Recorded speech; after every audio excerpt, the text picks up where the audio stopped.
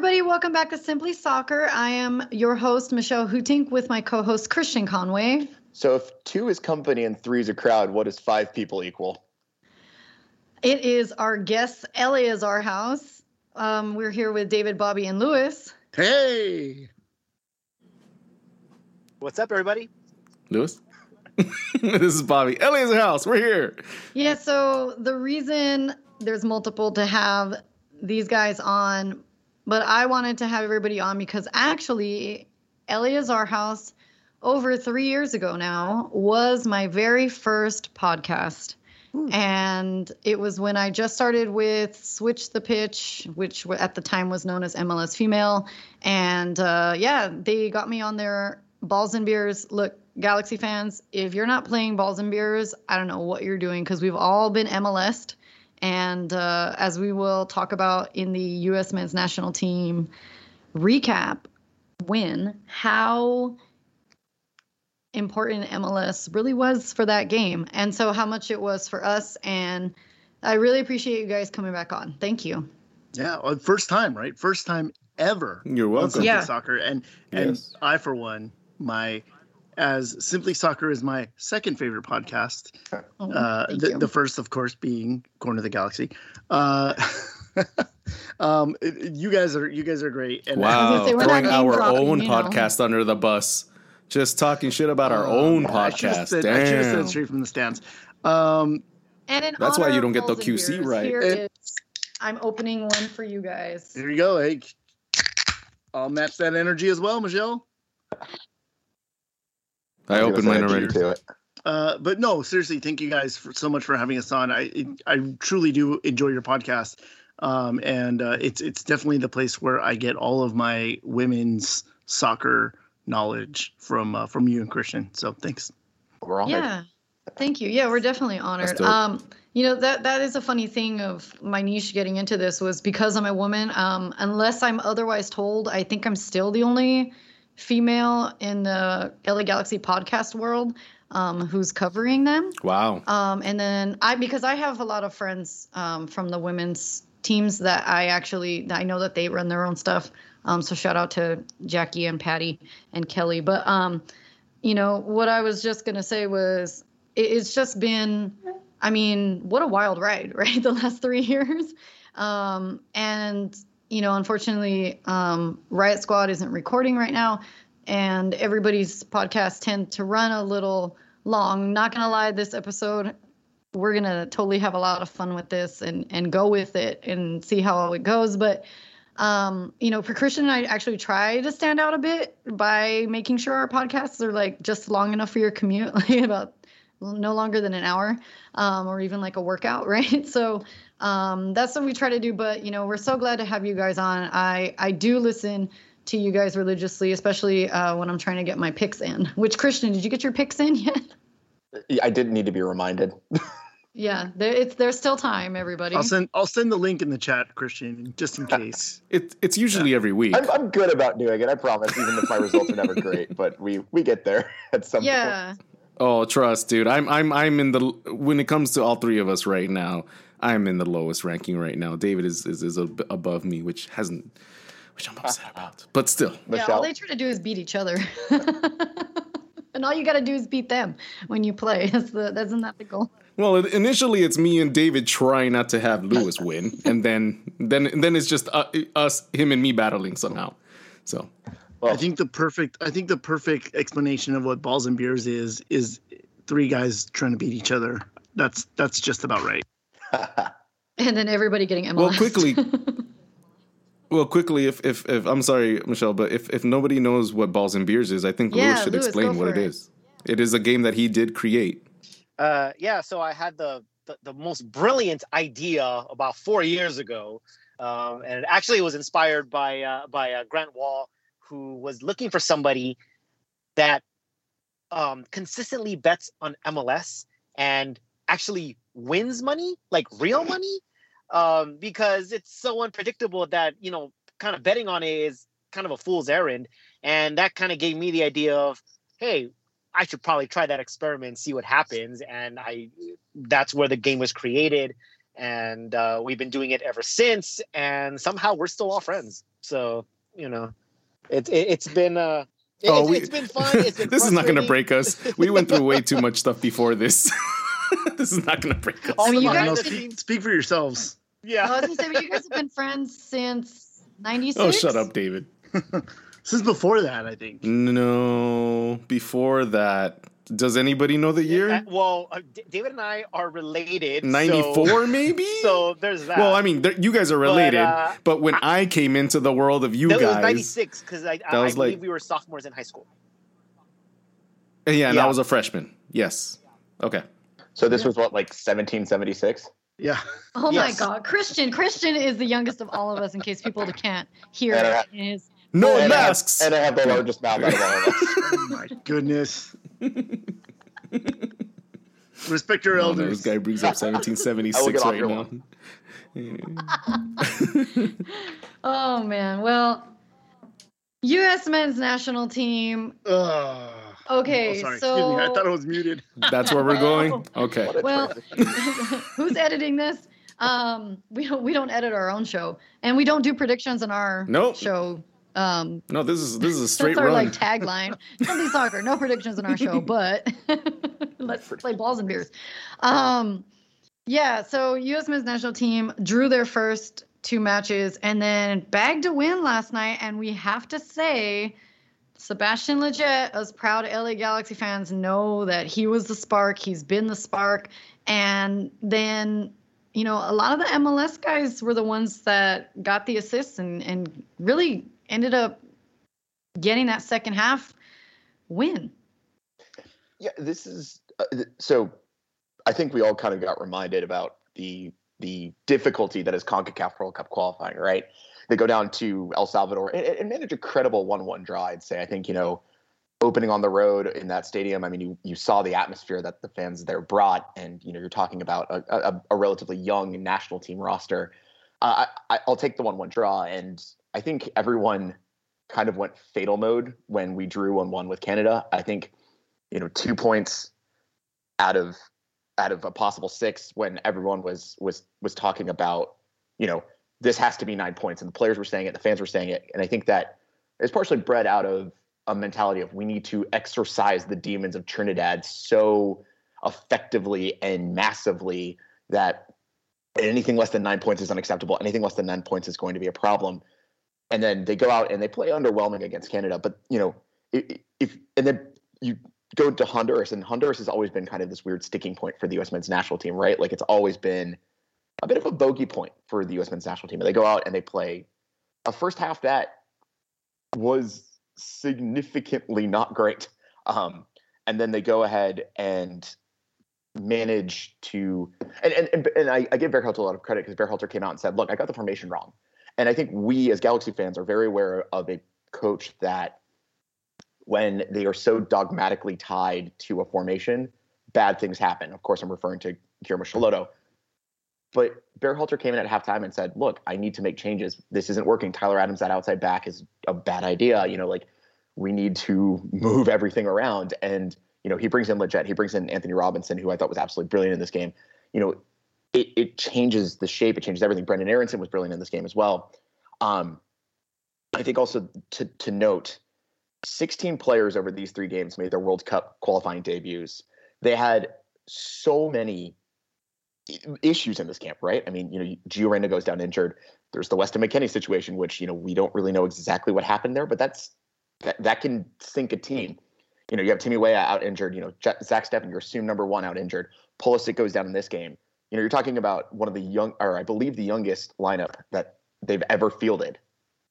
And they figured out a way to do this. And like that, 5 points from this first 3 games, I think even if they've gotten 9 points out of the first 3 games, U.S. men's national team fans would still be baying for blood.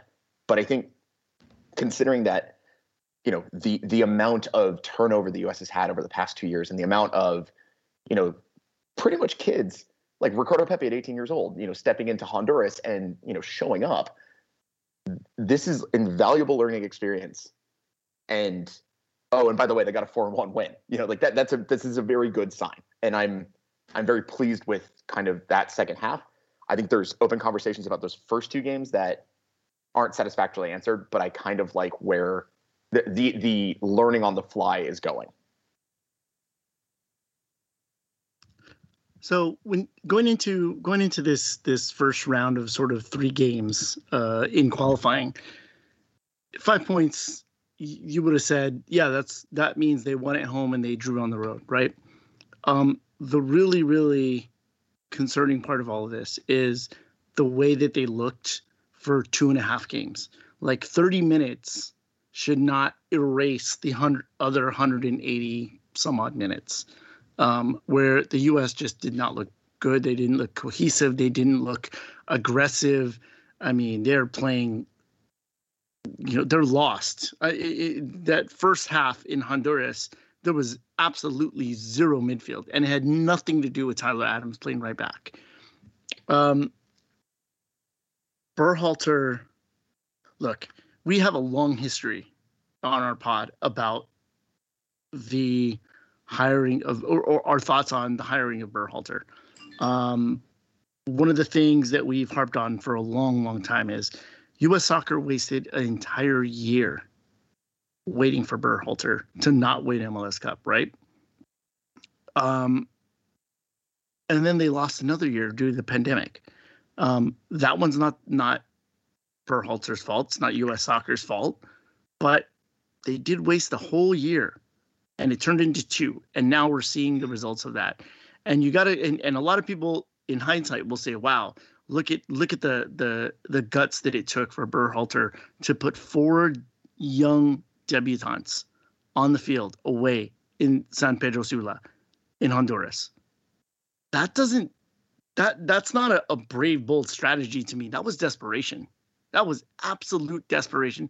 And the way that he's mishandled the tactical side of the qualifying, they didn't look great in the tournaments leading up to this. In the Nations League, they didn't look great. They made it to the final. They won. In Gold Cup, they didn't look great. They got better. They made it to the final. They won. They beat Mexico twice. They're going to have to do it when it matters for them to convince me. And honestly, again, I've said this for a long time. Qualify, then talk to me. Qualify first, and then maybe I'll put a little bit more faith in you. I was ready to get back on the train. I was at the station. I had my ticket after Nations League and after the Gold Cup because I found myself caring about this team again. But I'm glad I did not step on that train yet. Aren't there 10 more games though? There are 10 more games, but how long? So you look at the way that things played out. They got points in Honduras when they shouldn't have. They drew in El Salvador, probably the easiest away game outside of Jamaica that they're going to face. They dropped points against Canada at home. Those are games that what if we lose to Mexico at home and at Azteca? That's points that we could have had against Canada. What if we lose against Costa Rica at home and in Costa Rica? That's another point. That's more points. Those are all plausible. Exactly. A lot of these, the hindsight of all this is, we're going to gain those other points that we're supposed to gain. There's no guarantees in CONCACAF. And yes, the MLS guys stepped up big time. They came in because you know why? They're used to playing against that kind of competition. Too many times did I see Pulisic and a bunch of the other European players sort of wait for the calls that they were never going to get in Honduras. There was like, it was like luxury playing. The way the ball rolls on the pitch in Chelsea is not the same way the ball rolls in San Pedro Sula. So they had a lot of problems, and the desperation move that Greg Berhalter pulled off in the final 30 minutes in Honduras worked.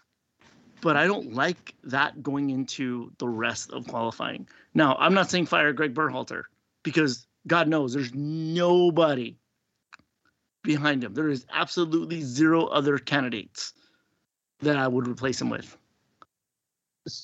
So I do want to get to 2 points that you made that I think I agree with in concept, but I'm not necessarily sure I agree with in practice.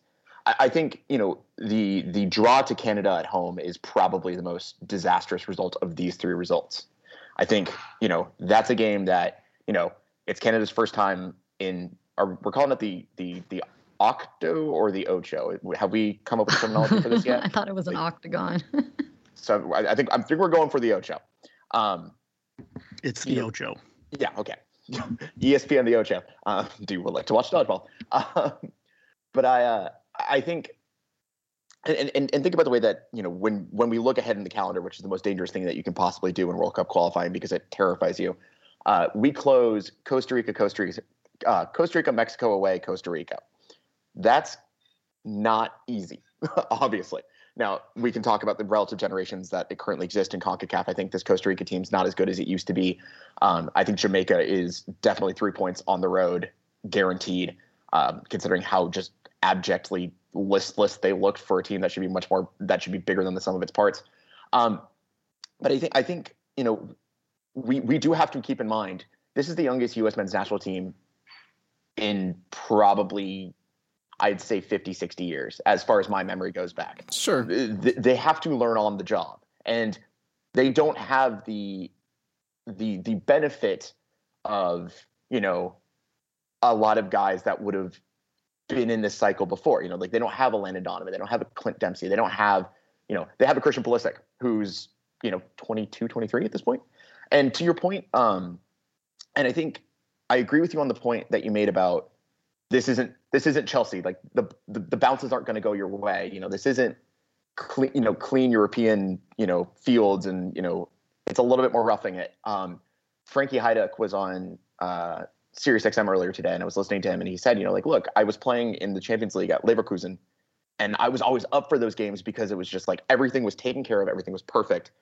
When I went to World Cup qualifying, it was so different because it was all the off-field stuff, like, the fact that somehow everyone seems to figure out where your hotel is and your phone rings all night in your room, kind of thing, that threw me off. And I think we're dealing with a generation of guys that, I made this point on Twitter last night, that, they haven't ever had to deal with this. And so I think we're watching that happen in real time. And yes, we will have growing pains. I mean, that Canada game or the game in El Salvador, which I still think is a fantastically great point. But we will also have games that happen in Honduras where, like, it all clicks. I think what would have convinced me that this team was going to be okay going forward was seeing the response after McKinney goes home, gets sent home by Berhalter for breaking protocol, which we all can agree, bad. Let's throw air quotes on that because we don't know exactly what happened. Learn the lesson that was so harshly learned or taught by Charlie Davies in what happens when you break protocol or when you break curfew. So number one, if the team would have turned around and played lights off, balls to the wall, did everything Berhalter mapped out for them, I would have been like, okay, he's got this team. They're buying in. They've got it. I don't think that happened. We can definitely see it did not happen, right? In the final 30 minutes, I'm not sure if Berhalter made a bunch of adjustments, and by bringing in Lletget and Roldan and Anthony Robinson and some of the other guys that he brought in to sort of play simpler, I'm not entirely convinced that the team didn't just kind of take things into their own hands and reshape the way they were playing, or if Berhalter made that adjustment. Either way, it's too late, and it's a little concerning that they left it so late because it could have been disastrous. Yeah, I think if they draw or lose this game, we're all kind of like, okay, now let's start, getting out the calculators and adding the numbers. I think, to kind of start moving the conversation a little bit more forward into this game, and you mentioned simplicity.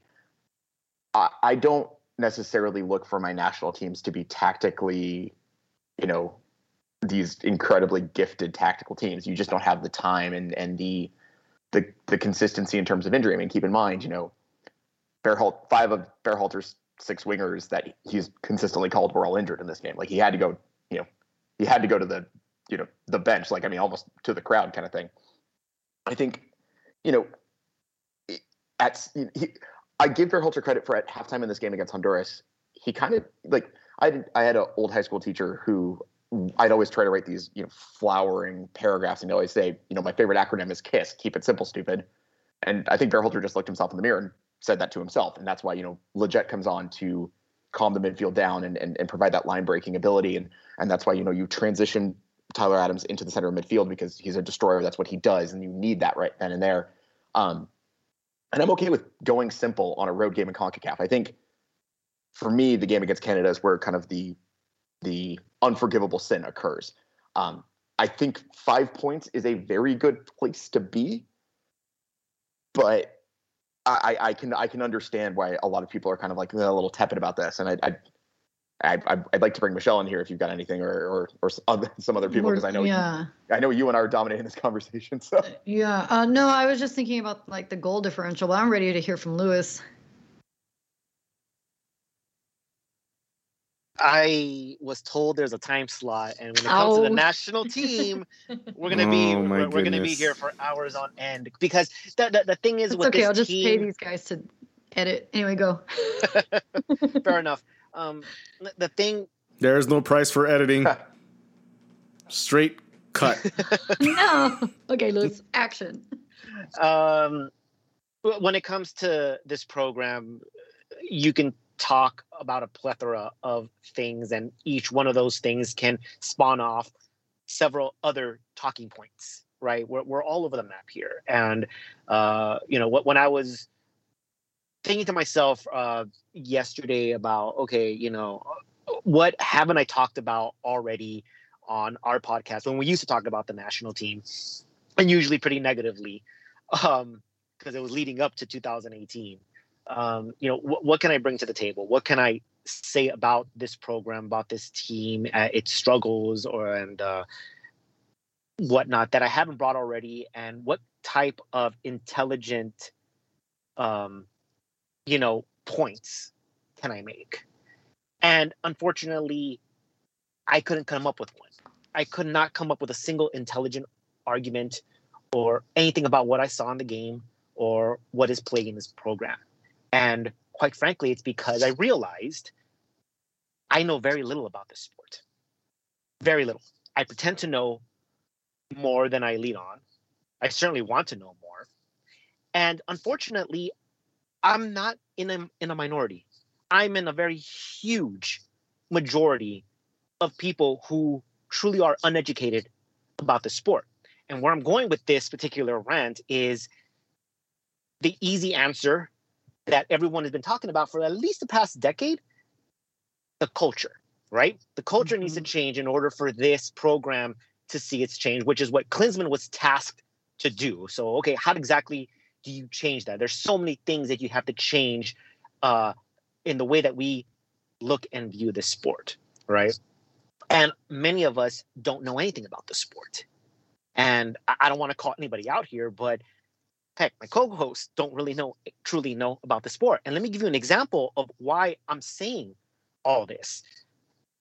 For those of you who've played Little League Baseball at any point, right, whether you started at 4 years old or you started at like 10 years old, you were genuinely taught the game. Every small detail about the game, you knew. And you were taught it over and over again at practice. Things that you just naturally think it just comes natural, right? Throwing, hitting. They taught you the mechanics. They taught you the basics. They taught you how to stand. They taught you how to swing. They taught you where you're, square your shoulders. Your elbow has to be up. Don't make sure you're not dropping your shoulders because the ball's going to pop up if you hit it. They taught you the physics, everything about this game. They taught you how to slide. They taught you every position, what you're supposed to do. Every position had a certain job, and depending on the situation of what was going on, that job changed. How many outs are there? Well, if there's this many outs, this is where the ball is going. This is what you should be doing in this situation, right? Are there any runners on? everything changes and everybody knew. By the time you're 10, 11 years old, you knew everything had to know about this game. Some people executed it better and were more athletically gifted, which is why they improved. But you knew about this sport. And a good majority of Americans who watch baseball and who attend these games know exactly what is going on. When they see it, they know exactly what is supposed to happen. Transition to soccer. If you play AYSO, I'm not talking about club, I'm not talking about academies, I'm not talking about like high school or colleges. Rec leagues, AYSO, you don't get taught anything. I don't know about anybody else out there listening, but I never had an AYSO coach that genuinely taught me about this sport. Everything I know, I had to pick up on my own. And I can guarantee that a majority of the people who say that they know this sport had to do something similar. No one taught me how to kick. No one taught me the mechanics of how to kick. No one said, you kick the ball this way, the trajectory of the ball does this. If you do this, the ball goes up, right? How do you, how and when? Positions. You weren't taught positions. You were just told 3. Here, 1, 2, 3. Forward score, defenses prevent goals, and midfielders just help out both ways whenever you can. There was no teaching of formations, why they were there, what they were used for, how they were utilized, and they certainly didn't teach you the way they teach you in baseball. This position does this. This is your job. They didn't teach you positioning. They didn't teach you how to play as a team. You picked it up as you went along. And the kids who picked it up better than the other, they're the ones that went on and went to the clubs, went to the academies. Then we start getting into the pay-to-play system, which is a whole nother conversation. I was going to say that's a longer pod for a longer day. The Exactly. only thing that's consistent between Little League Baseball and AYSO soccer is the guys who can't run or the fat guys. You are on defense. Yeah. or in baseball, you're in the outfield. Right. But at least you were being taught. You were being taught how to play the game. Whether or not you were good at executing it is a completely different story. But like when you see like people on their on your timeline, or even I'm sorry to say, even in podcasts, how many tactical analysis, genuine tactical analysis do you hear? It's very, very little. It's always about an opinion. It's always assumption, including this rant right here. It's always something like that. People, talk about this game, right? Going back to what you were taught as a kid, forward score, defenders don't let goals in, midfielders just help out wherever you can, right? So what's the analysis all over my timeline? Josh Sargent, forward, doesn't score, bad. Pepe, forward, scores, good. And that's what's blasted on my timeline because that's what you know. That's what you were taught. So I feel like youth equals inexperience is what I'm hearing from the U.S. men's team, which is also a thing. What I'm saying is that it doesn't solve every problem. So right? But how are we expected to beat teams, including teams like Honduras and El Salvador, whose culture is very much embedded in this sport. They love and cherish the sport. What's missing from their arsenal is the economics, right? They don't have the funding to develop as much as they want to get those pristine fields and those pristine leagues. That's what they're missing. But the culture is there. And we're expected to beat these teams when we are, as a society and as a whole, extremely ignorant to the sport. Zlatan did say when he was here, and then I'll let Dave go, but like Zlatan did say when he was here how expensive it is to play your kids. But go ahead, Dave. I don't know about you. I want to hear from Bobby. Oh, exactly. Okay. No. What Lewis is saying is very much true. There's a lot of holes that I can argue, yet if I would remember them, but I kind of just floated on his talk right there. But overall, yes. Analogy. I understand where he's coming from. I understand what he's saying because it is like majority true, where the passion and the heart and just the lifestyle is not there. And when you're going up against a nation where it's its number one priority compared to us, it's a very different beast. Other than that, I mean, I understand what Conway is saying about how we're having this younger team and it's this new thing for them, and it's just kind of like this unwrapping of this new journey for them. It's a very different team than what me and David and Lewis and you guys grew up with. You know, when there was a Donovan, you know, the team through Donovan era and before that. It's a very different team. For me, simply because of the last few years and the inexperience and the lack of execution of the U.S. team prior to Berhalter, moving on to him, I've lost interest completely.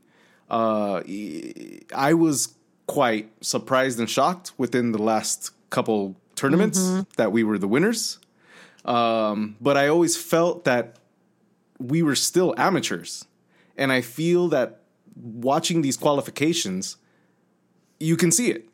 It's completely clear. We're amateurs. We should not be coming out of El Salvador without any points. We should not be going into Canada without any points. I mean, Honduras had to be a big comeback fight, and coming back full circle back to what you guys are talking about MLS players. I mean, MLS players are extraordinarily known to come back from comebacks when they're in their specific teams that can actually execute that. So, I mean, that's where the strength comes from in that point. And also just the managerial spot of like when to make the changes and everything and just allowing time to do it. But other than that, we should be a better team than Honduras. We shouldn't be coming back. I mean, it's expected that we can do that, but we should not be doing that. Personally, this team is still lackluster for me. And I'm not really sure in my heart whether I should invest or not. So you're not saving up for 2026 just yet? So I would. Oh, dude. I mean, we're getting through. I mean, how many more games are there, guys, in the qualification? 10 more. 10 more? Well, then shit. I mean, there's a lot of room. But, I would not be surprised if we did not qualify again for the second time. You weren't mad that you couldn't get the game on. No, I was okay. So here's the thing. Listeners, we used to have to go to bars. We used to have to go to bars to get games. Everything, yeah. David. So David and I used to work in an office where we would watch these games while we worked in a fucking 4-inch tube screen. In like those long, you know how your dad used to take these like tube TVs that was only 4 inches on your camping trip? That's what we had. And we used to watch games like that until, the internet started and we had to watch everything all blocky and digital and crappy. That's how old we are, Christian. Bad bandwidth. Yes. Oh, good Lord. I used to run down the street to Fiddle. It was the open thing on Sunset Boulevard to go watch these games. So I do get what you're saying. Yeah. But I understand. But David's gonna talk about the era of that tournament where we could go to bars like at freaking 4 a.m, 3 a.m, or whatever. Go ahead, Dave. I was gonna say to Bobby's point and to bring it back into MLS, because really this is an MLS focused podcast. If you look at the players that the announcers were talking about the most on Honduras, who were they? They were Minor Figueroa and they were Andy Nahar, two players that have made their names in MLS. On the Honduras side. And they were the ones that were creating a lot of problems for the U.S. And you have to look at it. And this is something that we had said years and years ago. MLS is not only going to is going to be better for the culture of American soccer, which it is. And the only thing we can do to Lewis's point, you're wrong. The only thing we can That's do to all I Lewis's remember point hearing. is the only thing that can make the culture of soccer better in the United States is time. And that's the one thing that we hate to think about. When you think They've about had 3 years. No. I'm talking about generations, Michelle. No, yeah. Not just like the inherent not just regrouping regroupings. that Lewis is talking about with baseball. every kid knows how to play baseball because their fathers taught it to them, and so on and so forth. Their mothers or their fathers taught it to them.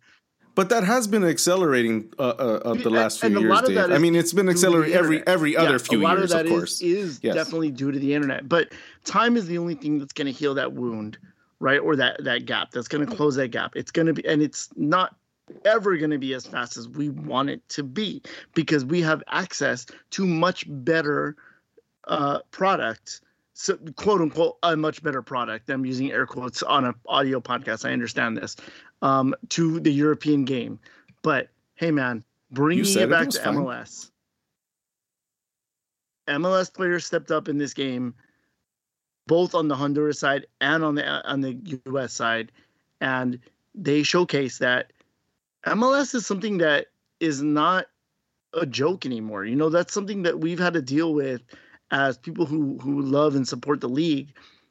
And American soccer is a lot of people turn their nose up on MLS, and it's not a joke. Like, it's a legit league. It's good. You're seeing the improvements happening, and it's making CONCACAF more competitive, which is good. It can only be better. You know, the tide raises all boats, and in this case, it's MLS. I mean, those are the people in the know. I still get a lot of opinions of people that don't pay attention to MLS and only pay attention to other leagues. Bobby, opinions, you know, opinions are like no, but horseshoes. Again, stop getting so defensive. But I'm saying that's what you are speaking of. There is still a force that pushes that back. Like, there's still people out there that still think that MLS isn't shit. There's still. You know, but I agree with you that there's a lot of more. There's more. I mean, it's going to happen. That's how evolution works. More and more and more people are going to start believing in that. You know, like and paying attention to it and recognizing, you know, the love of it. When it comes to MLS fans, it's a very different thing. That's more personal. It's about where you're from and who your team is and how you built on that. You know, that's a very different thing. And that's what soccer culture is about. Also in those European teams within their respective fan base in their neighborhoods. So I think. But part of getting at these very global conversations that I think are very important and very good. I would like to kind of pull it back into what we saw over these past 3 games, just simply because I think we're getting at a point where and to, you know, all of you mentioned, like, you know, for example, I was at the station. I had the ticket. I wanted to buy in. My argument to that would be, I think I understand why, because what happened in that last qualification cycle between dealing with Jurgen Klinsmann and kind of like hey, let's throw darts at a dartboard and that's going to be our formation today was really frustrating. And then we go to Bruce Arena, who, you know, we lose at home to Costa Rica, and that was rough. And then all of a sudden it starts to dawn on all of us, right? That, oh, this isn't going to happen. Like there is no, to bring it back to baseball, there is no walk-off home run that gets us to the World Cup, you know, like, and I think that was a deep scar on the nation, especially a nation that really took the energy of what occurred in 2010 when Landon Donovan scores that goal. And then when Abby Wambach scores that goal in 2011 against Brazil, that really delivered kind of a defibrillator, you know, to both programs that was like, yes, we're still here. Like, yes, we're still alive. People care. And so, you know, we're talking about a nation that by missing out in 2018, they were only one of 5 nations to qualify for 5 World Cups in a row. You know what company we shared? We shared Germany. We shared the Netherlands, Italy. We shared, and the other 2 are not coming to me right now. I apologize. South Korea and Brazil. Exactly. That's not bad company to share. Like, that is not bad company to be a part of, considering the region we're in and the respective powers that are in this region. I think we are looking at a young team go through young mistakes. And I think especially in that game against Canada. Now, we can talk about certain players in this game and about, like, it's very clear, for example, that John Brooks is not great in World Cup qualifying. Like, he's struggled in pretty much every game that he's played in CONCACAF in World Cup qualifying. Now, was he brilliant this summer? Yeah, I thought he was absolutely one of the best defenders of both tournament or of the Nations League tournament. I mean, he was critical to what the United States was doing. But I think, you know, we're at this crossroads where it's, again, a generation of players that don't have leaders that have been through this. And I know Christian Pulisic is trying to be that. And I know, Weston McKennie had briefly flirted with that level in the last cycle. They are a very good team that is trying to guide this incredibly difficult process with no one to tell them, hey, I know what you're going through and I know how to help you at a player level. They have it at a coach level because Verhalter's been through this before. He understands it, but they don't have anyone at a player level that's in the locker room with them that's kind of saying, hey, we got your back. And of course, the Weston McKennie thing threatened to blow up this entire team. Like, I got flashbacks to the Eric Winalda, John Harkes beef from all those years ago and what that did to the national team. But I think we are in a very good place.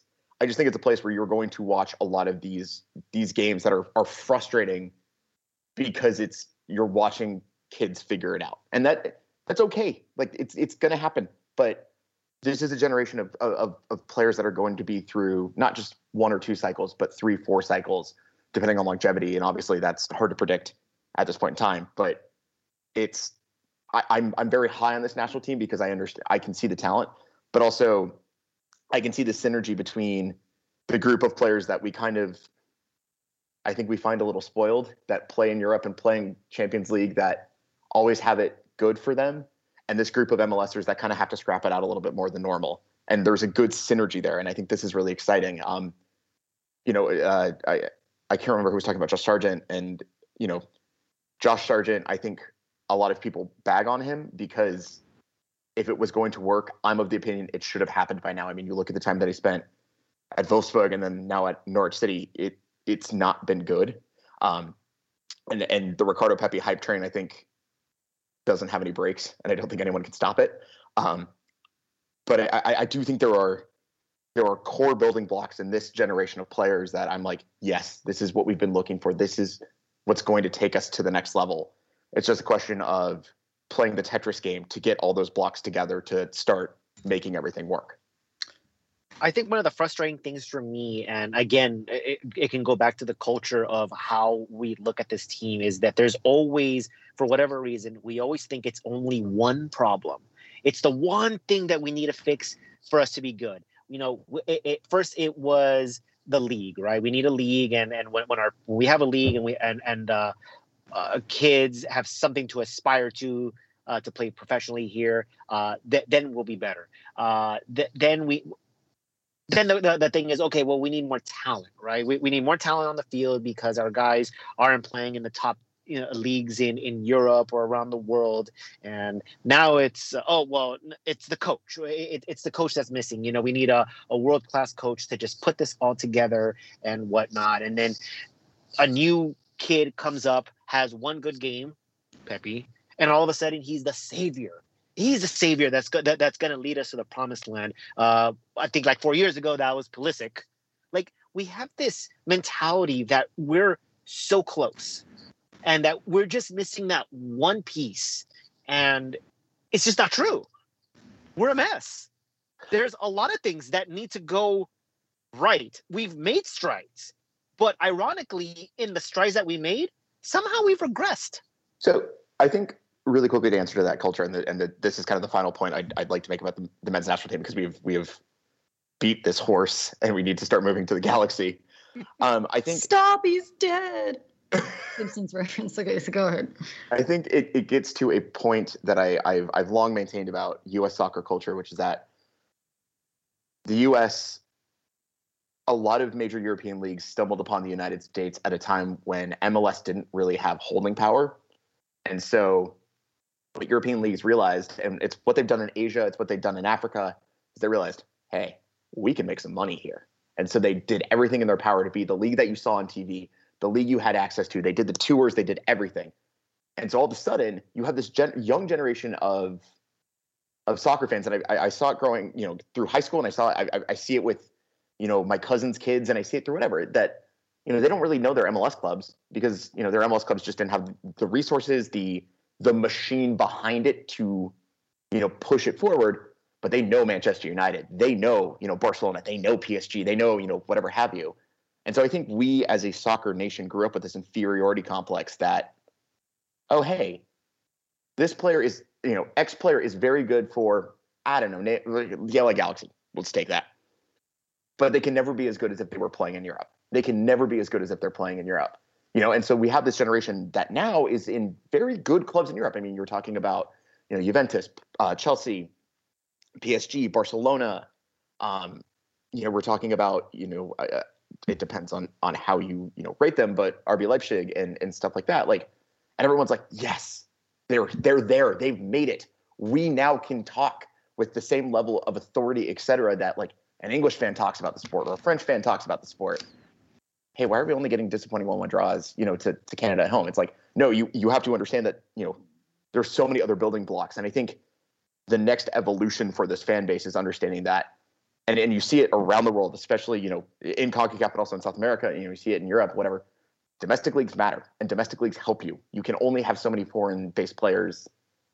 You need to have people that get it at the ground level. And I think what we saw in that game against Honduras and what I hope this young generation of U.S. fans, because I'm excited about this young generation, they care about the sport.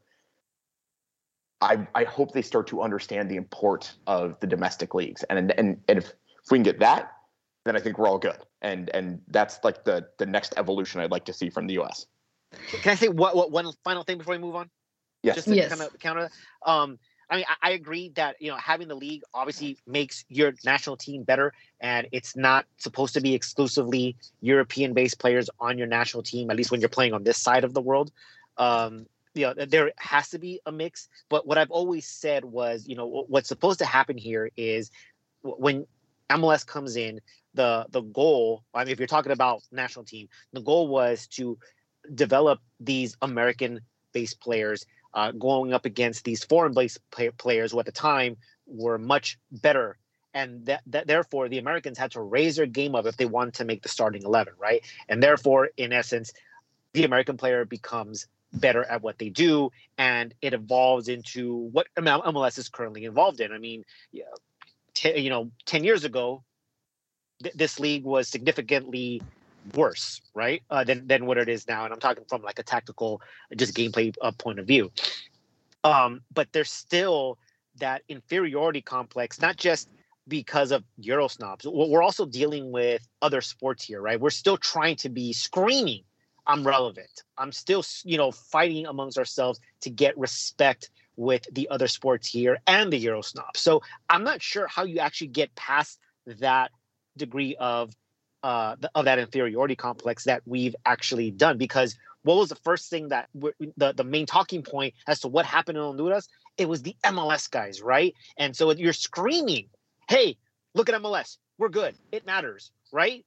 And to me, it's like, so what? I don't care where you actually, I mean, there's a certain degree. Yes, I want my best players over in Europe, and I need the role players to be in the domestic league. Brazil does this, Argentina does this, Uruguay does this, and it works, right? So there's no reason why the United States won't do this. But to say that, we need MLS players to play in CONCACAF because they're the saviors. They're the ones that, lifted us over. And, it's just kind of a weird, like,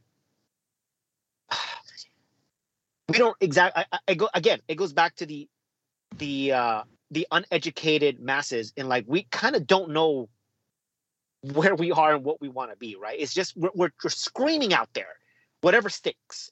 Right now it's, yes, MLS matters. And next week it's going to be something different. And depending on the result of what the next qualifying is, we'll find something different to talk about, because again, we're not really sure what is going on. We're not really sure what's wrong. We're not really sure that, how to fix, or if it can be fixed. It's just, again, it goes back to that foundation of, we need to learn the sport first. We need to really, really figure out how this sport works before we can kind of evolve into, hey, we no longer have this inferiority complex. Because I think psychologically that actually might have something a little to do with it as well. Well, for Vivi and Sebastian Lletget, I am going to segue to LA Galaxy because, what a touching moment, by the way, that was. It really was, and I'm glad that he got his goal. I mean, the argument is, why does he play so much better for the U.S. men's national team than he does for LA Galaxy? And I know that we could all stay here and talk about just that. But speaking of, the last game was the El Tráfico, another draw. After, of course, the Galaxy coming from a loss, and a struggle themselves, but then also having beaten Portland. It's pretty wild in the West as usual. And I mean, Dave and Bobby actually attended the El Tráfico. I watched, and Christian too. And Christian too. Yeah, he was up there cheering his heart out. You weren't there, Christian. No, I know you Sorry, were. we didn't call you for the Golazo Squad meetup, Christian. God. That's David's fault. Don't say we. It feels like Bobby didn't want to be part of it. I'm a junior member. No, I was comfortable sitting down, but you didn't tell me. You just said, "Hey, let's go inside," and I was like, I just want to sit here. You didn't tell me anything. You didn't say nothing. Perfectly fine, gentlemen. I bear no ill will. The next time I run into a Golazo committee member, I'll take a photo with them and not invite you as well. Oh no, I don't think those. Hammer doesn't count. No. Gotta go find justice for that one now. So, yes, we were at El Tráfico. It was a good time, as always. I mean, look, I don't think that anybody should have expected anything other than a draw at their place, because that's just a result that the LA Galaxy tends to get there. I think it's been a draw for almost every single match except for the playoff game, unless my memory is not working quite right. Which is I believe you're right. They've beaten us there once before as well. I believe you're right. In the regular season in 2020. Oh, okay. Well, that was we actually hold. We actually have. I don't know. We drink when we're there. Okay. At the bank. You watched the game at home again, didn't you? Get the file. So. No, I know. I rewatched the game. But Dave, can you talk? Because in at least in our podcast, Dave, you didn't have a moment to talk about the experience that you had at that stadium. Can you cover that a little bit? I mean, look, that stadium is always an interesting place to go into, because we are very lucky in the sense that I get premium tickets through a friend of ours. We bougie. Yes, we very bougie. So we get to hang out with like all the rich LA Galaxy. I'm sorry, LA Galaxy. Every LA Galaxy fan is rich. I meant we get to hang out with all the rich LAFC fans. And for the most part, they're tame. But also the rich LA Galaxy people there too. There are rich LA Galaxy people there as well. But for the most part, they're tame and they're lame, except for the weird guy that paints himself gold. I'll never understand that dude. He's not in our area though. Yeah, he is. He is. He wore full on prosthetics for this one, and I just remember the time that I asked to take a picture of him, and he got mad at me and told me he didn't want to be a meme, and I just looked at him like, bro, you're already a meme. Just let me take the picture. It didn't happen, but he eyed me through. He mean mugged me for the rest of the game. That's neither here nor there. The atmosphere there was. I'm always surprised by the atmosphere there, because everybody always trips over themselves to talk about what an incredible atmosphere the 3252 is and this and that. We're dead center in the midfield at that stadium in our seats on the field level. Yep. We could hear the LA Galaxy fans better than we could hear the 3252. So the thing about that stadium you have to remember, besides the fact that some of their audio is sneakily snuck in through the speakers, because the section is mic'd up. All of the roof is designed to send all the sound straight back down to the field. So all of the TV microphones and stuff that are down in the field, they pick up all of the sound. So of course it's going to sound loud and intimidating and all that. When you're there in person, it's not that intimidating. It's loud, but that's because we're down on the field where all the sound is coming down. But you can tell that the sound is coming through the construction of how the stadium is, and that's fine. Yeah, that's cool. fine. That's fine. Yeah, because I didn't even hate. But, I couldn't even hate that stadium when I had gone. But what I was saying, you could definitely from the TV hear the Galaxy supporters loud and clear. Yeah, and they were loud. They were louder than 3252 at large portions of the game. So Christian, good job. Yeah. Yes. The thing about the Diggity is that the stadium, the roof is not designed to push the sound back to the field. It's just designed to keep the sound out from the neighborhood. So it actually like pushes it out and then back down toward the concessions. And then it just kind of gets lost behind the concession stand. So I think if AEG wanted to spend some money and adjust the roof by a couple of degrees, I think we could get much louder. I think if you covered Victoria Black, you could get an insane amount of sound down to the field. But yeah, so that's for sure. I'm quickly cutting in just because I'm a little bit concerned because it's currently monsoon season here in San Diego, and there's a bit of a lightning and thunderstorm getting a little closer, so I'm worried about losing power. What I will say is I think in terms of atmosphere in that stadium, it was oddly a little tense in a way that I usually Trafficos are a bit of a party atmosphere, but I think LAFC put a lot of tension into this Traffico because if you think about what LAFC is right now in this season, I mean, they're below the playoff line. It's been a season that's really disappointed. We kind of all started to realize Diego Rossi was on his way out, a week before this game. There was a sense around LAFC fans and LAFC in general. And that's why I think, this was a fantastic result for the Galaxy, a 3-3 draw, because I think it really demoralized what LA and we could talk about LAFC winning, what was it, 4-1 against SKC the next weekend. But it was an oddly tense atmosphere, and especially when they went down, it almost looked like had the Galaxy gotten that second goal, I think, early enough, I honestly think it could have been a blowout. I think the Galaxy would have had space and would have had time. And I kind of, obviously it's one of those rivalry games where, you can throw the form book out the window because form never matters in a rivalry game because it's a rivalry game. Weird things happen.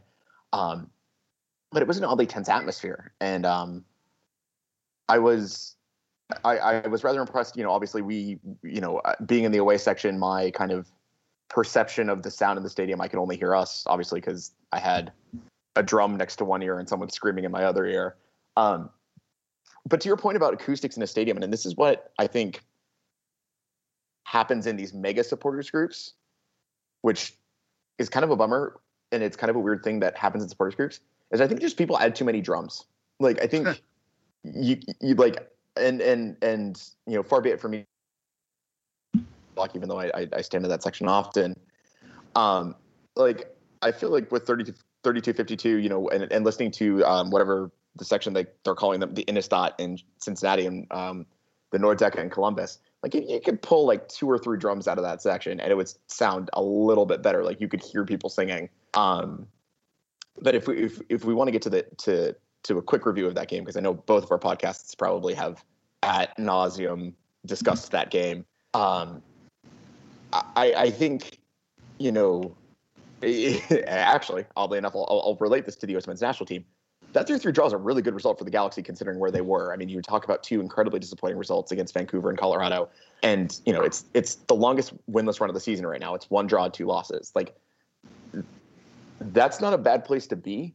I think getting a draw there, considering that LAFC probably circled this game, considering where they had been previous to this game, for the Galaxy to go out and kind of break their heart in the 86th minute. And yes, I know it's a draw, and how painful can a draw can be, but you look at Bob Bradley after this game and he says, I feel sorry for the guys because it felt like a loss. Oh, a draw, he kind of went into that mindset. And I think, this Galaxy team has shown a mental resilience unlike any other team, unlike any other Galaxy team we've seen in the past 3 years, right? Yes. Yep. This Galaxy team just mentally gets it and mentally knows how to fight for every single inch. And will they lose games occasionally? Yeah, but they haven't gone LA hasn't gone without a win in consecutive matches in any of its first 12 games. That speaks to a mentality of, all right, we can forget that, move forward. And I'm hoping what happens in Colorado on Saturday is kind of that mentality steps up again, because I think the Galaxy were in the moment pleased about the draw. But I think kind of thinking about Greg Vanney and the way that he's talked about his team, I think they're actually maybe not that pleased. Well, here's the thing. I think you need to put the rivalry with LAFC in a very different bubble than anything in the season. Right. It doesn't matter how we played upcoming into that game within the season or our rankings. It doesn't matter what LAFC was doing. It's a very different thing. It's a very different game. This rivalry is a very different game. It's a lot more about clout and who's the LA team and blah blah blah blah blah all that bullshit. It's proven that because we had no business winning that first game. We had no business, drawing the game over there. But as Bobby says, you just put that in a separate bubble because it has nothing to do with anything else that anybody is doing. Nope, they just find that extra not. gear.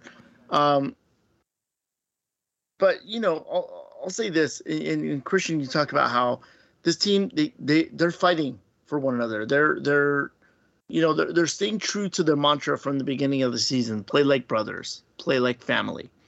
At no point have I seen this team sort of put their head down, change their body language. I don't want to be out here, type of game. I haven't seen that from this Galaxy team yet. Which is good, which is phenomenal compared to what we've seen in the last 3 or 4 years. Yeah, the Galaxy are fun to watch again. We were talking, not to keep comparing, but you're watching the U.S. men's national team and you're still I don't know if I can get behind this. It's as the Galaxy fans, I feel like, we've always been 110% in. I mean, we have podcasts based on them, but there's just something about we were saying about the culture. That's really been brought with Vanny, and it's really phenomenal to have younger guys, despite how they've all come in at different times and from different places. And so, them trying to click and to be in fourth place in the West, I think, there's some fatigue of playing the same teams, but, that's just the world that we live in right now. And I'm not going to complain about that because we got soccer back and we get to go to the stadium still. And the only home game the Galaxy have this month is Central American night on September 15th, and it's a Wednesday game. So, there's been talk of the attendance, kind of being low and whatnot. It's going to be. We'll be there. Yeah, we'll be there. And we'll be there, but I mean, it's going to be a low attendance compared to a weekend or a Friday. Yeah, game, and we'll talk about the magazine. Goes. We will be there with the issue 1 and 2 of the magazine for the pop up as well. That we've done with Elia Zarhouse, which is another reason I wanted the guys on and we could collaborate and talk about this. But what a time! I know that for Bobby, it was something that, and David and Lewis, it was something that they wanted to do. The conception of the magazine. And I think it really comes as a really great time because, with the pressure, unfortunately, of LAFC, up the 110, it's we're embracing that we've been there since 96. You guys actually in the heart of the city, you guys have been lucky enough to actually have gone to the Rose Bowl, and it's kind of a funny thing. Oh, we were there. We were there in David's grandfather's what I would call caca green van, the Volkswagen bus, and the color was caca green, but it was more like a white person's guacamole that puts a little too much sour cream. Oh wow. Yeah, I joined as a Galaxy fan in 2005. So, I knew about the Galaxy because when I was in elementary school, there was a dude named Roberto who came to class all decked out in Galaxy stuff. And I was like, dude, the Galaxy throw up on you? And he just was that me? No, I know, right? And then he was he just whips around and he's like, you should know about the Galaxy. They're awesome. I'm going to play for them one day. And, why don't you know who they are? And you should go to a game. And I go, okay, I'll ask my uncles to take me a game. Ask my dad, geez. But my family was, even though they were from the Netherlands, they were, and played soccer over there. They were all American football here and basketball. So, it was great. I got to see Jordan, Kobe, and all that fun stuff. But, it's just that, yeah, there's just this love for the Galaxy that we've been able to, specifically Elia Zarhouse, because you guys took the lead on the magazine. Christian and I were lucky enough to be writers, in it. And yeah, it's just, my whole point is that it's really a great time because you have this mix of new fans coming in, and then you have this mix of fans that are, been there a long time. And, to not to like age us, but it's true. At our age now, we want to collect things. We want to have this nostalgia. We want to have, and so it's like another memorabilia for us too. We're geeking out over our own project. Well, yeah, no, I mean, the whole inception of it was to make time capsules of every season that displays and explains of what is going on within the galaxy and around it. That's the kind of shit that you don't really hear. Sorry, Michelle, but we're late in the game, so sorry, bad words. But like that's the thing. It's like that's the stuff you don't really hear too much. You don't hear about the fans. You don't hear about what's going on. You only see you don't even really see much highlights or history of Galaxy too much in a professional without way. Galaxy history taking over that. Yes, without Galaxy history taking over. It's not like we're getting the Last Dance of a Galaxy version of it. We're not seeing that. So that's kind of what we've been wanting to do. I want to create time capsules of certain areas and seasons and what we were doing. It's a miss that we didn't hit it during the Zlatan years, because I wish I did do it during those years. And but I mean, we're at this apex of this newborn Galaxy team that has this new generation, this new look, this new view, and but also we're also covering fans. Like in this next issue 2, we have some fans that we have in Galaxy of G, Lifestyle of G, sorry, and the fans are around 6 to 4 years old. I mean, to us, to me, David and Lewis, that's young. That's very young. Well, it speaks but to, that's a beautiful thing to hear. Yeah. Go, Dave. Speaks to what Lewis was talking about at the very beginning of the podcast is the culture of learning about the game, not just like go kick the ball and go run around. You learn about all the stuff that's involved in supporting a club, right? Because it's not just about learning the game; it's about learning the culture of club. It's about living the world, living in it, within the club, and that culture as part of your daily life. And that's sort of the things that we kind of wanted to capture with a lot of the things that are happening around the galaxy. Because I would say in the way that the galaxy has been, as bad as they've been over the last 3 years, and now they're back on the up, the galaxy community has really exploded over the last 3 or 4 years. 4 years ago. I think it's and to be honest, I think it's kind of therapeutic. It's because we all needed it. We all needed each other, man. Everybody said, "Hey, there's other people that love the galaxy too. Me too. I love this stuff." I think also, and Michelle, your piece in the first edition of the magazine, I kind of talked towards this, but I interviewed Christian for those of you who haven't grabbed issue 1 yet. And now I have. For sure. Other fans. And on the 14th, it's gone. Get it now. No reissues ever again. But I said, what's been incredible is that, at a time when I think a lot of us felt that the front office and, results were flagging. And I mean, it was difficult to be a Galaxy fan for, since about 2017. It was this community that we all built, that we all have a hand in building, between, either us in the podcast space or, as we mentioned, Galaxy history earlier, or, like all of this different, all the fan vendors and stuff. That's been where the heart has been. And it's so cool to see. Sure. Absolutely. That community, blossom into what it's become. And I mean, seeing the pop-ups and seeing everyone that's involved with that. And that's something incredible to me. And that's something that we want to highlight, everybody around the Galaxy community. It doesn't have to be the players. It doesn't have to be the FO. It doesn't have to be that. It's about the fan base as well. I mean, of course, we're mixing in real interviews and all that stuff. Like in the next issue, we have an interview with Mers. That was a part of the Maximum Capacity concert that was before the game. And we also have a Galaxy History. He does an interview with Sean Franklin. And his experience and his highlight of his careers with the LA Galaxy. I mean, there's a lot, and we also have another cover by Conway, doing of Jalen's mother, talking about. Go ahead. I was briefly going to segue to that, but I think you beat me to it.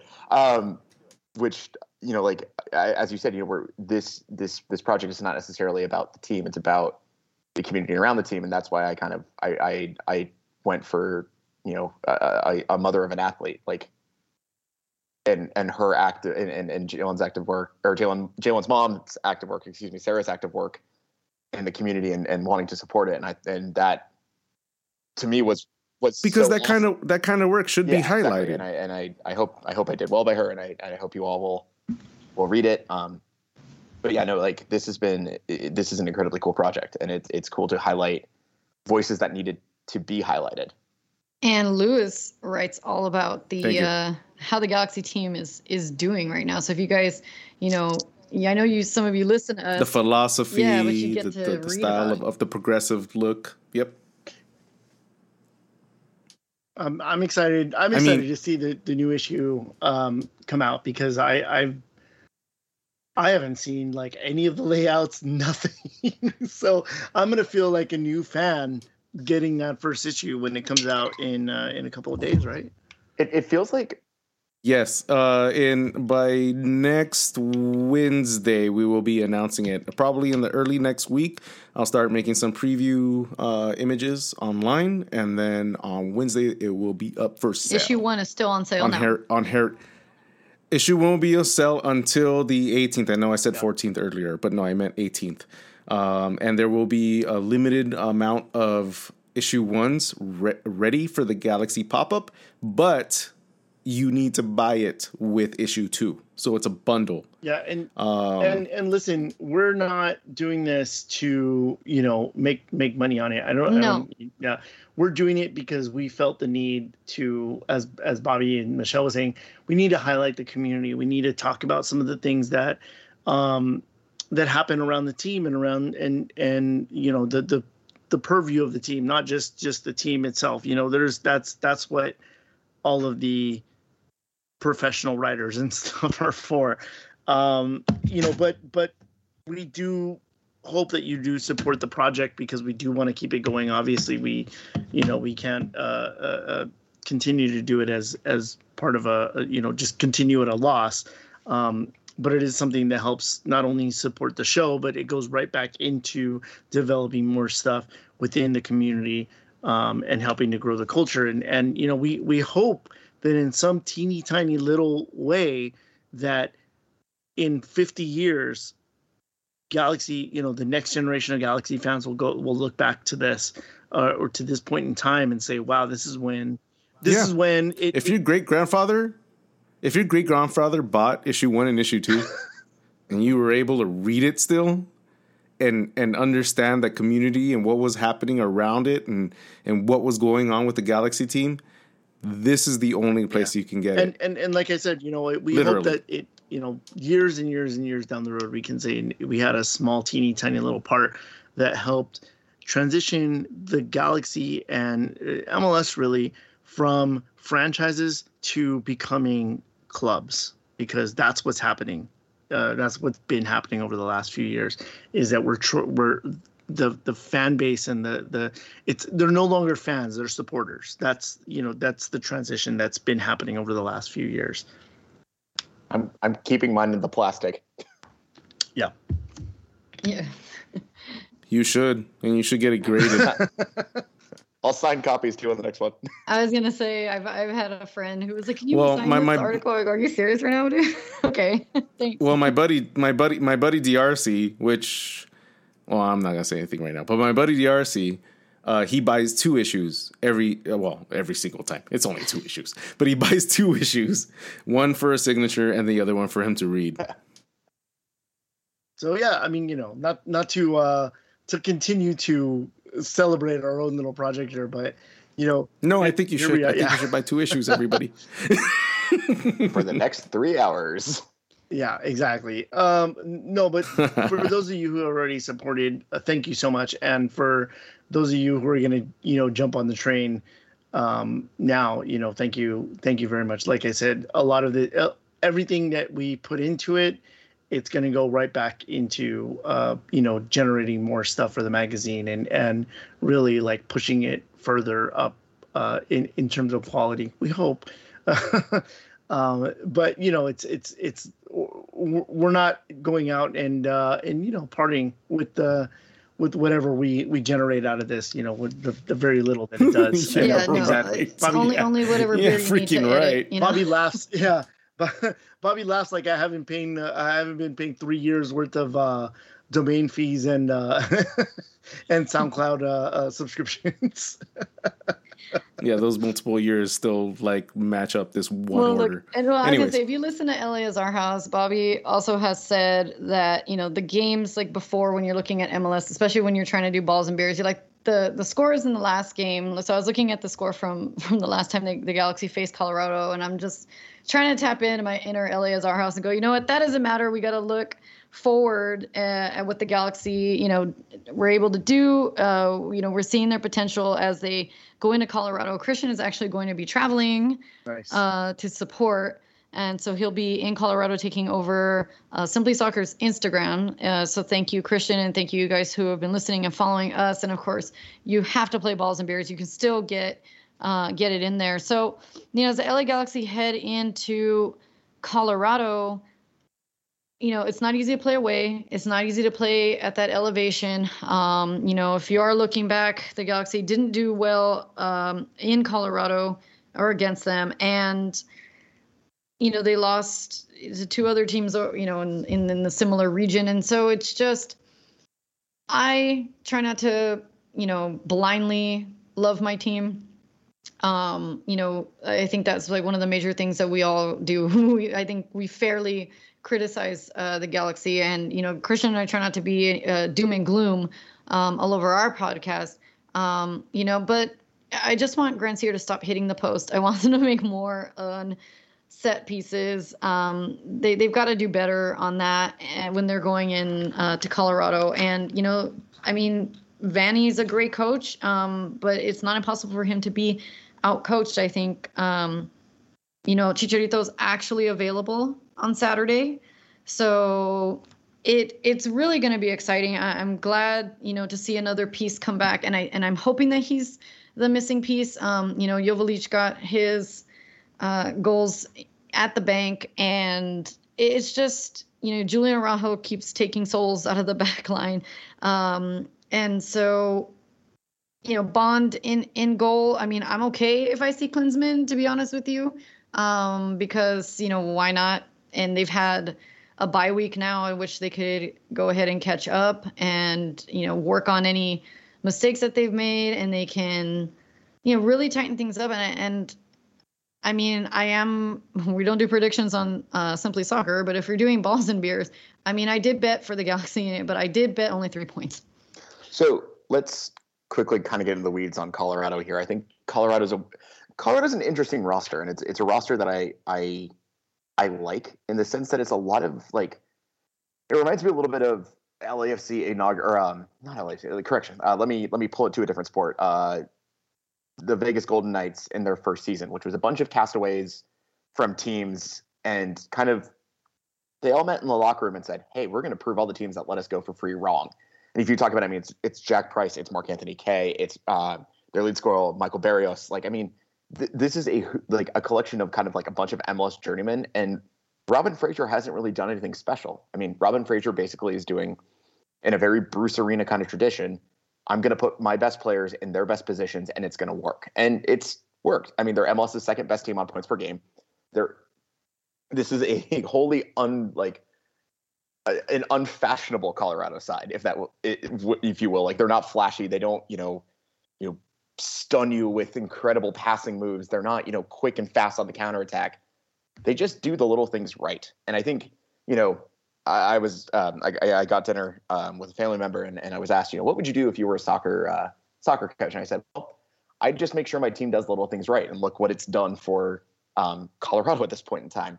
I think, this Colorado team, they're stingy in the back, only 9 goals in the last 12 matches, allowing only more than 1 goal once in that span. The 9 goals conceded are the fewest since the beginning of July in MLS. They do not. They're stingy in the back. They aren't necessarily flashing the front. I mean, Michael Barrios has only 5 goals this season. He's their leading goal scorer. I think this is a game where, this is one of those games, especially this reminds me of Minnesota away a couple weeks ago, right? Where they went into a place where there was a team that was defensively pretty solid, didn't score a lot of goals, and the Galaxy figured out how to get it done. And I think they can maybe repeat the same game plan. I think adding Chicharito into this mix when we talk about adding Joveljic and Hamalainen, and obviously we don't know exactly how many minutes Hamalainen will play considering he's coming back from the Euro qualifiers, and what Legette's role is going to be, and what Harvey's role is going to be, and what Jonah's role is going to be, considering they're all coming back from their respective qualifiers, and we don't know what quarantine rules are for specific players and what have you. This is going to be a very stingy game. I have a feeling. I don't think this is going to explode into a 4-3 shootout. I think it's going to take time for Chicharito and Joveljic to really understand how to play with one another, if that's what Vanny is thinking. I think it's going to take time for everyone to kind of get on the same page. So that from a Rapids perspective, I think the playbook writes itself, which is just be stingy in the back, take advantage of a Galaxy a mistake in the defense, which we've seen the Galaxy give up a fair amount of times. I think for the Galaxy, the question is getting all these attacking pieces to work together and to talk in the same language. And I think, as Michelle, you mentioned with Grandsir, we've kind of struggled with, all right, here's when to make the run. Here's when to, here's when a player should go. Here's when a player should pull back. And I think that takes time, and that takes a lot of just being able to talk on the same page. And that, we're looking at kind of a gemstone that's slowly being polished, and that takes time and that takes effort. And I think, it's going to be difficult to go against a team that is this defensively stingy. Obviously, we don't do predictions on the show, but if I was leaning, I'd say leaning towards a draw. But I think if the Galaxy can use Cabral and Grandsir's pace to break space, and then have Joveljic be that guy that kind of directs gravity, and then have Cheech run into that empty space, I actually really like the way this Galaxy attack looks, especially with Revolution and Sasha behind it. My only question is, what is Sasha's 90 minutes at altitude? And God, they've run Revolution into the ground. What can that do? And then my other question is, does Greg Vanney know what his best center back pairing is? Like, do we have a firm question on that? And that's kind of where all my big questions come in this game.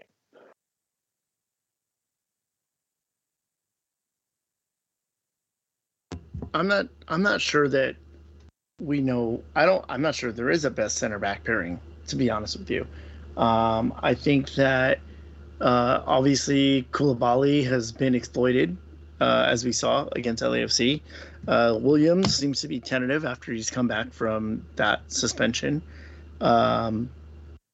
Maybe Dan Stairs and Nick DePuy are the center back pairing that are the most solid, just because they have the most familiarity. But we've seen what that pairing looks like over the last 3 years or 2 years. So, I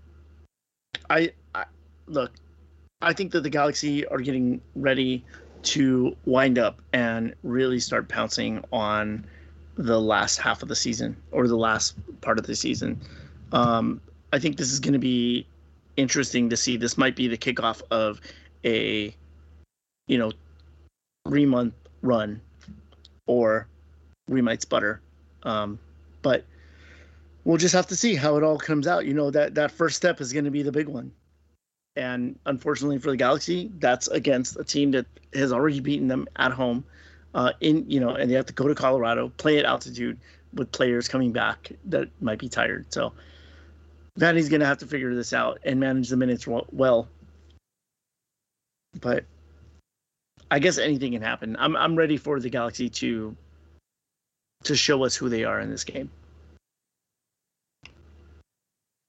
I think also one quick thing I just looked up is that the Galaxy play their next 4 out of 5 on the road. The only home game being the game against the Houston Dynamo on Wednesday, as we mentioned earlier, and that throws kind of a wrench into things. Away to Colorado, home to Houston, away to Minnesota, away to Austin, and away to Real Salt Lake. Then closing that 6th game against LAFC at home. So the schedule is not necessarily our friend at this point in time. Nor has it been, because MLS going to MLS. And also we share the stadium with like 3 different teams. So And our field still looks better. Anyway. One quick number I'd also like to throw in real quick before I shut up for a bit is Jonathan Bond. Only Austin FC's Brad Stuber has made more saves, 95 per 90, than Jonathan Bond has, 87 saves, 4.1 per 90. That concerns me because Jonathan Bond was really good to start the season, and I think it's starting to regress to the mean just a little bit simply because of the amount of numbers he's facing. I understand, as you said, Michelle, about maybe Jonathan Bond needs a rest and maybe we can give Klinsmann another game, but like I think that's more a question of our defense tightening up rather than necessarily Jonathan Bond being excellent, and those numbers underlying do concern me just a little bit.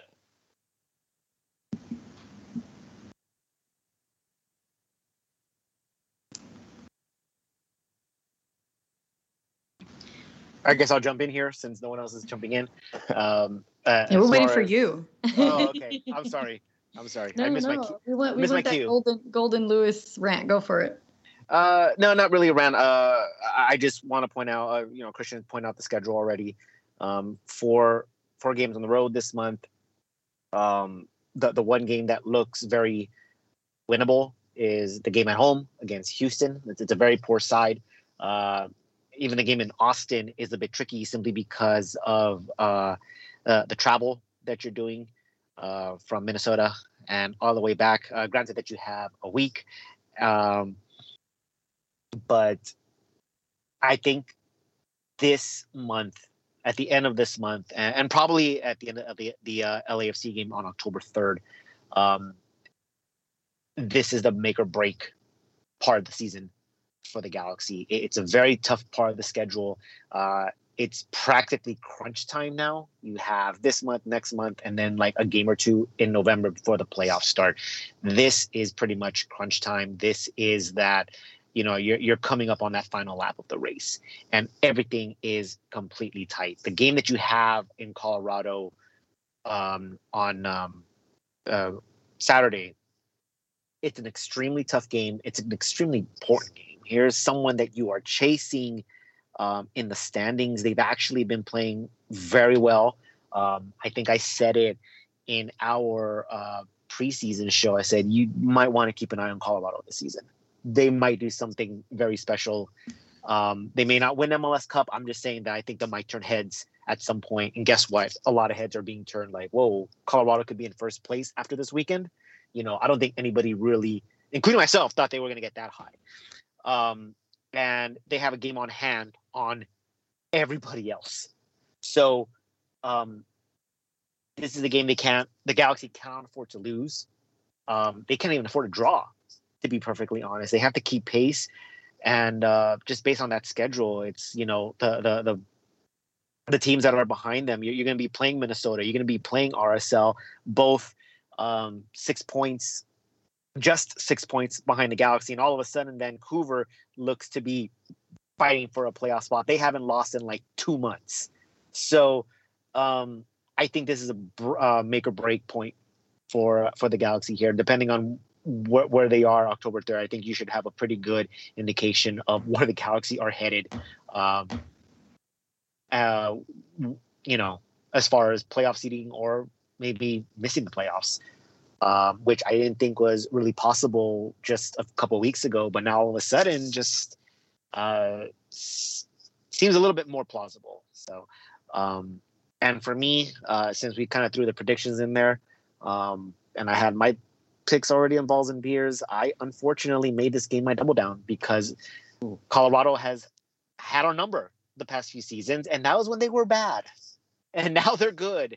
And they have something to play for, and they're motivated. And honestly, I think as far as just trying to be as neutral as possible, I honestly think this is a no-brainer. I don't think the Galaxy get a result, especially with all the players that you're currently missing due to the international break. Raveloson was with Madagascar, so he's part of that group. Chicharito is back, and you're going to have to rebuild that chemistry, rebuild that rhythm. We have no idea how he's going to play with Joveljic. it's going to be a mess. It's going to take more than just, a couple of days to try to figure this out. And so, honestly, I think this game is a little bit of a no-brainer, and I think Colorado kind of runs away with this one. Unfortunately. So to add some numbers to your argument there, and I hate to do this, but I'm going to then throw some positive numbers in the Galaxy's way.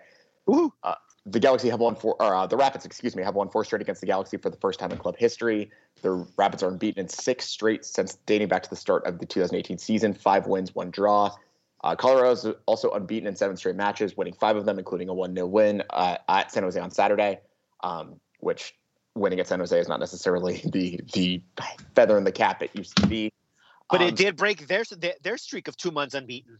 But they drew every game. Let's not. Yeah, but it is San Jose, small club, so expectations are a little different. That is true. I think what Christian is saying is that Colorado is due for a streak break. All I'm going to say is statistical probability indicates that the Galaxy have a pretty good shot at this one. Yeah, and throw the MLS wildcard in there. MLS loves to break some streaks. But here's the thing also about the Galaxy. This is the longest winless run of the season. The Galaxy have been very good about bouncing back after disappointing results. And, I said earlier that the LAFC draw was not a disappointing result, but, still they need a win. And the Galaxy have been very good this season about kind of coming out of periods where it's like, man, if they could just find a win, this would be good. And they've found those wins. And I think this is one of those games. It feels like that Minnesota away game to me where it's just, I think they might be able to figure something out here. I don't know necessarily if a win's in the cards. And I mean, I was looking at conditions today. It's going to be a 1:30 p.m. kickoff, 12:30 West Coast time. I believe we're on Univision. It's going to be 91 degrees at kickoff. It's going to be hot. It's going to be miserable. Can't wait to be there. But I just feel this team is so good at bouncing back from kind of periods of strife, and I think this might be one of those scenarios. Now, I'm of the Simply Soccer parish, so I don't do predictions on the show. But I could see this team eking out, maybe a 1-1 draw or a 1-0 win if they can figure it out. But I do think the Galaxy do have a really good shot at this. And I mean, if you look at what Chicharito has done this season, he's kind of always figured it out in games when the Galaxy just needed someone to figure it out. And that doesn't necessarily go away due to injury. And I think that could be a huge factor coming into this game on Saturday. I hope you're right. I hope I'm wrong. 100%. I hope I'm wrong. Obviously, I'm not rooting for the Galaxy loss. I'm hoping that they have a really good performance in Colorado. But just as of right now, I know that Colorado's playing better soccer. And they're at home. They're in altitude. And as you said, Colorado has a bunch of players that really aren't flashy. They're not superstars. They're not, going to national teams. So that they don't have to worry about that. And the Galaxy do. So I think that there's a lot of things stacked against the Galaxy. And I hope that mental toughness that they've had for the majority of the season really, comes out in this game, because I think they're really, really going to have to battle it out for 90 minutes if they doze off for just a few. And we saw when Colorado was at Dignity Health Sports Park that they could hurt you really quickly. So, I hope I'm wrong on this. 100%. The other number that I think actually kind of I'm okay if things don't necessarily go well in Colorado is that the Galaxy have 5 points on Minnesota United right now. Even if Minnesota has a game in hand, we're in an okay place in that top 4 right now. And looking at Kansas City kind of slowly regressing to the mean, I thought Kansas City overperformed numbers to begin the season. The Galaxy are underperforming expected goals per game. I think, the numbers kind of like this Galaxy team. The only number that I would say is not good, which is expected goals against. That's fixable once we kind of get this defense to mesh. But until that happens, then we'll have to worry about that. But I think we have an ability to solve that. But I think, just being 5 points clear of the 5th place team, 22 games played is a okay place to be considering a rebuilding year. And if Cabral would just speed the F up. That's not gonna happen. It's not gonna happen. You should have. That's his style. You should have had two in the That's his Trafico. You style. should have had two in the Trafico. That was a great save from Romero. Yeah, definitely. Look, like Sure, I said, no, I see a lot of definitely. what the Galaxy are able to do, and that's what's so frustrating yet fun, but more frustrating than anything to like watch the Galaxy do. So let's hope that they don't have to come back. I mean, to be honest with you, anytime the Galaxy are leading first, I'm always like, damn it, here we go. Like, we're gonna be right back where we started by the half. So, it's like you said, as long as they don't get too gassed and they play things right. I think, it might be a little bit of difficult because Chicharito has been off. And so for him to come back on, you're hoping everything's going to slide right in. But to be honest with you, it might take a whole half before they feel the chemistry. And then, when Vanny decides to make subs at the end, it does start to get late. You're looking at the 60th minute going, oh no, this is Escaloto all over again. With the subbing, not with everything else. Oh, jeez. I didn't want to leave. We didn't need to relive those Schelotto years and those. Well, to be fair, we haven't had Eleazar House Schelotto. But yeah, so thanks again, you guys, so much for coming on. You guys, for the listeners, thank you so much. Follow us both. Like we're all on Twitter and Instagram, and we're gonna be at the matches and pop-ups. So please just, get your issue. You can order it online. You don't have to wait just for us. But we'll see you. Follow us on Instagram for the takeover on Saturday. Eleazar House. Yeah, Eleazar House. Saying goodbye. Here's David and Louis saying Thank you goodbye. guys so much for having us on. Goodbye. Good night, everybody. Thank you guys for everything you do. You guys are absolutely incredible. Thank you for joining us for a little fun. Thank you for having us. We really appreciate it. It was a lot of fun. And we'll see everybody next week. Can't wait. And this is Bobby. Later.